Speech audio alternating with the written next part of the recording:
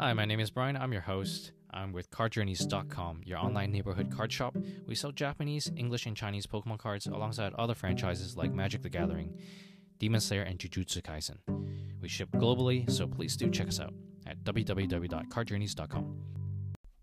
So the Pokemon Company has come up with a very special 25th anniversary card set, and it's different to the mass-produced 25th anniversary products that you've seen so far in the market. And how is it different?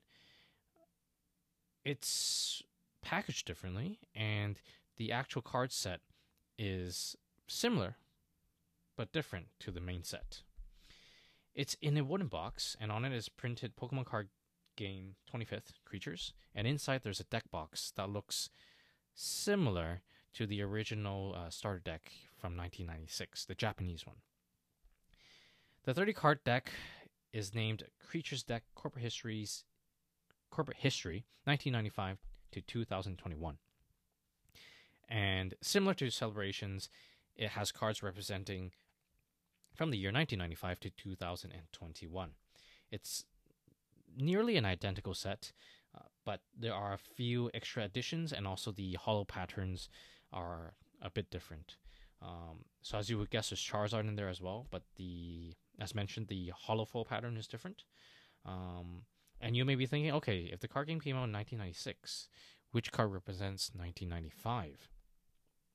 And to answer that question, it's actually a test card designed by Koichi Oyama for Beta Chansey. So I can't show you a photo of it. The best way for me to describe the card is that it is a sketch, an initial sketch of the card, how it should look like. And when they were designing it, they thought that initially should have 140 HP, that the double edge attack should do 80 damage to the opponent Pokemon and 50 damage to itself, and that instead of weakness, it's called weak point.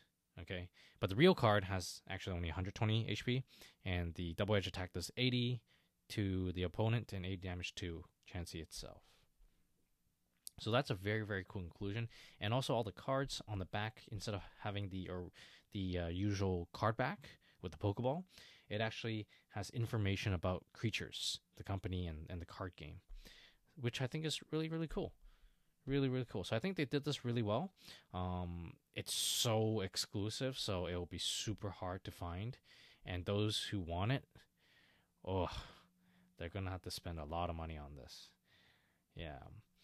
Like, what do you think? Do you think this is a good idea to have such exclusive sets being given to their own staff as a thanks? Or do you think it should be somewhat available to the public to buy as well?